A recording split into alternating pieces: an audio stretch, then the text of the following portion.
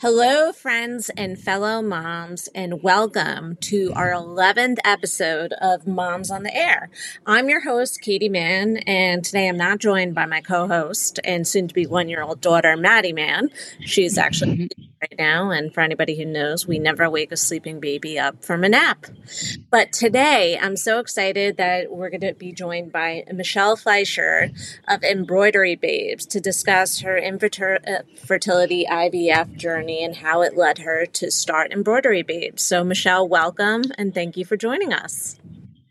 Thank you so much. I'm really excited to be here. Yeah, so I think let's just dive right into it. And, for you, Michelle, what were some of the key challenges you faced during your infertility journey and IVF treatment? I'm just going to start off heavy. Sure. So to kind of back up a little bit, so I have two children. My first, it took us like a few months to have him. I think it took maybe 7 or 8 months of trying, and I was on the younger side. I was about 26 at the time. My parents actually struggled with infertility, totally unrelated, but it took them like 6 or 7 years to get pregnant. So it was something in my mind that I always wanted to try earlier. And, so we had my son. It was a healthy pregnancy. Everything was fine. We had wanted to space our kids out like about 4 years apart. So we waited. We enjoyed having him and didn't really think too much about the next step. We decided we were going to start trying when he turned 3. I got pregnant the first month and I couldn't believe it because I was like, that was easy. Like, that's great. 8 weeks later, 2 appointments in, after hearing the heartbeat and everything, we didn't hear anything. Ended up having a DNC, and I was devastated. I never felt that kind of grief before. Even though, people say it's only 8 weeks or whatever, but it's just, I couldn't eat. I was totally, totally depressed. And everyone kept telling me, even my doctor would say to me, you had a full-term pregnancy, everything, you're going to get pregnant. You're going to get pregnant. Like, people get pregnant really fast after a miscarriage. I didn't really know many people who had experienced miscarriages. So yeah. I felt like a little isolated. So we started trying again, month after month after month, negative tests. I'm a planner. I'm a type A personality. I took the ovulation tests. I did everything. My life was consumed by trying to get pregnant again. Watching, my son was 3 at the time. So we were in a preschool setting and seeing all the other moms with their growing bellies and mine not, and just month after month having my period. And I was so devastated. And we were going to start doing some fertility treatments. And actually had an issue with a bad hospital experience. They ended up traumatizing my cervix. I'm not even sure what happened. It was such a mess. It was like February 2020.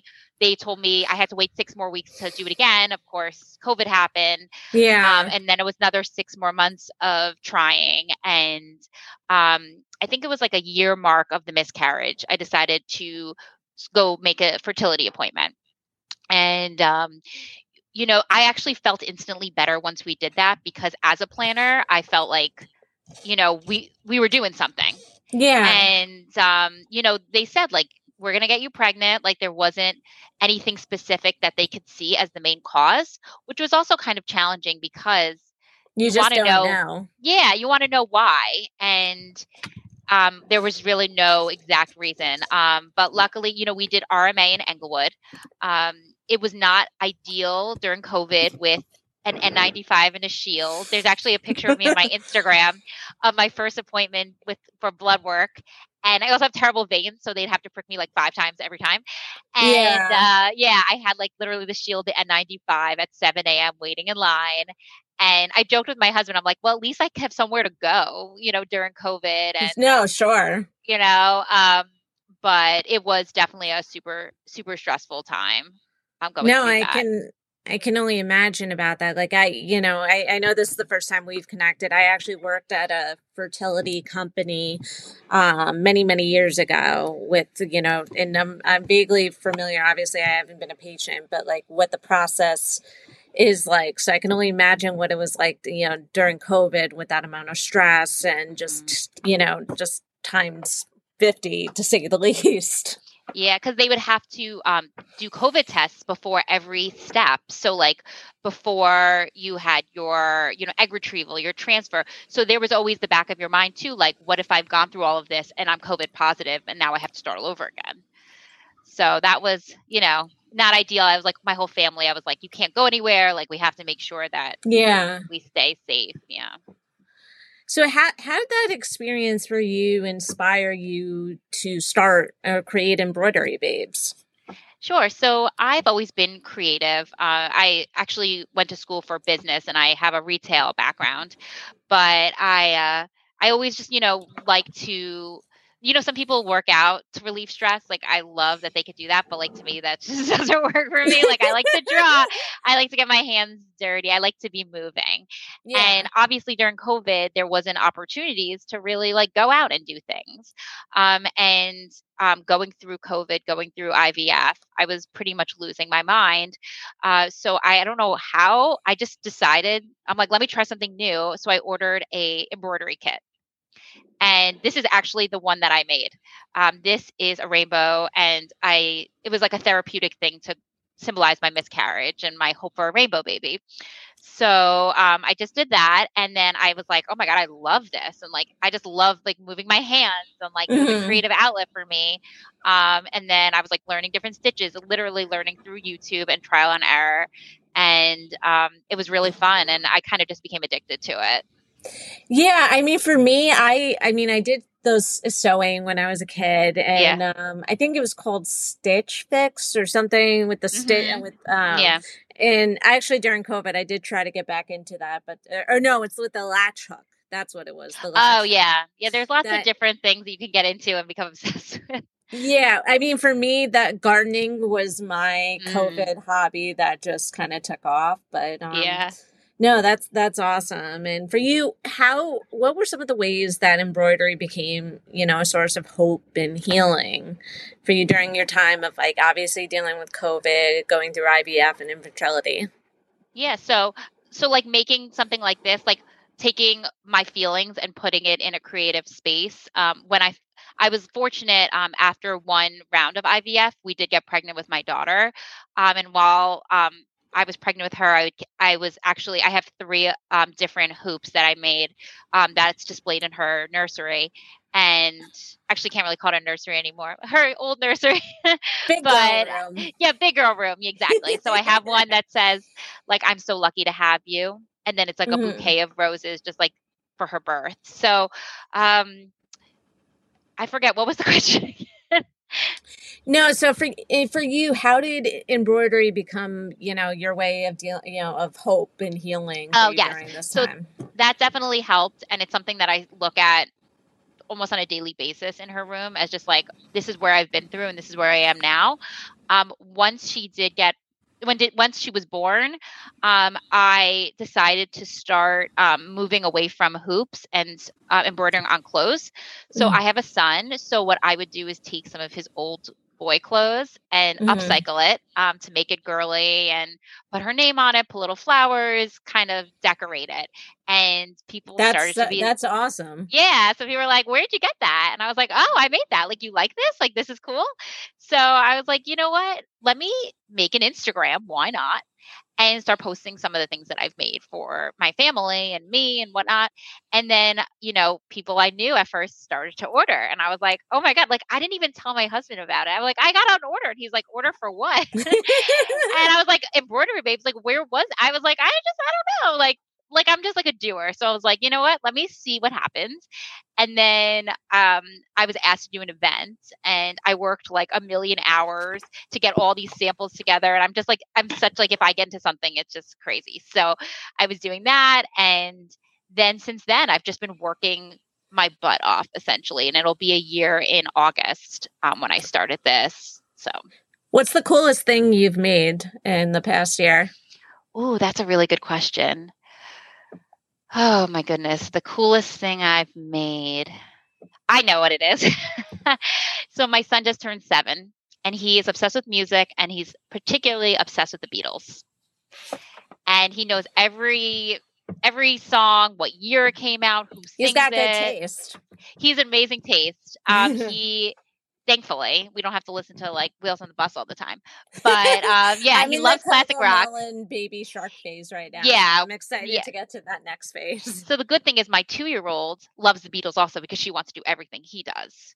So he had a Beatles themed birthday, and I made him, which I posted on my Instagram, a sweatshirt that has all patches, all you need is love, and yellow submarine, and like I put X's all Oh, over the place, and it's like such a cool sweatshirt, and it's that's my awesome. favorite thing I ever made. And he was like, "Oh my God, you made that for me!" Like he's so proud of me, and it just like warms my heart. Like I mean, yeah, he complains. He's like, "Mommy, you're so busy all the time," but he's like really also proud of me. Like when he comes to my events and he sees kids in his school wearing embroidery babes, he's like, "Mommy, I saw your hat today," and like he That's gets so really happy for cool. me. Yeah. And kind of, adding on to that, how, since you started this a year ago, how has Embroidery Babes evolved and grown since its inception? Yeah, I mean, I first kind of started with like denim jackets, sweatshirts. It's evolved a lot. I'm always trying new things. I do mostly personalization. So I like one of like I have like basically like 3 really important pillars of Embroidery Babes. And the first is like amazing customer service. A lot of my orders come from online, people I've never met, and making sure I'm communicating with them, sending pictures of the stages along the way, really, really customized product for them, and the follow up and all of that. I've had an amazing retention rate of customers coming back over this past year, which has been awesome. So that's really important to me. And then the second, which if you follow me on Instagram, you'll see in my stories a lot, I post about other small businesses owned by women, Hmm. and particularly local women or local businesses. So I really like to also help people out. Like I met someone at an event this weekend who does interior design, and she's starting up to, we're all hustling. And I'm like, let me share your page. And, I just bought a bag from another small business friend. So sharing that and, always, paying it forward. And I think, we all get so consumed by the ease of buying gifts on at Target and Amazon, Hmm. but people do love to support local, and also having that like high quality personalized product. So that's my second thing is like support local, support women. And then my third thing is sharing my story like I'm doing right now about IVF, because when I went through IVF, I didn't know anyone who had been through it. And I felt super isolated. Every one of my friends were getting pregnant and easily.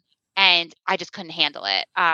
And I made a promise to myself, even before I started Embroidery Babes, when I have this baby, I'm going to be super open in my birth announcement that this is what happened. And this wasn't an easy journey. This wasn't like, oh, we tried and it happened, like life is messy, life is imperfect. Yeah, Um, I'm not going on my Instagram and being like, look at my beautiful children, look at everything. Like, look at this takes me no time to make. I don't make mistakes. Like, that's not who I am, and that's not the reality of things. And like I made this post like I'm clumsy, like I'm a hot mess, like my house is full of thread, I leave needles everywhere, I try to be the best mom I can be. I started crying at my son's writing celebration today, and now I'm back doing this. Like I'm trying to do everything, and it's honest and open to feel like you're struggling sometimes. And there are sure. many days where I'm like, why am I doing this? This is so much work. And like, I could just get a regular job and make so much more money, but like I'm fulfilled in other ways, and just sharing that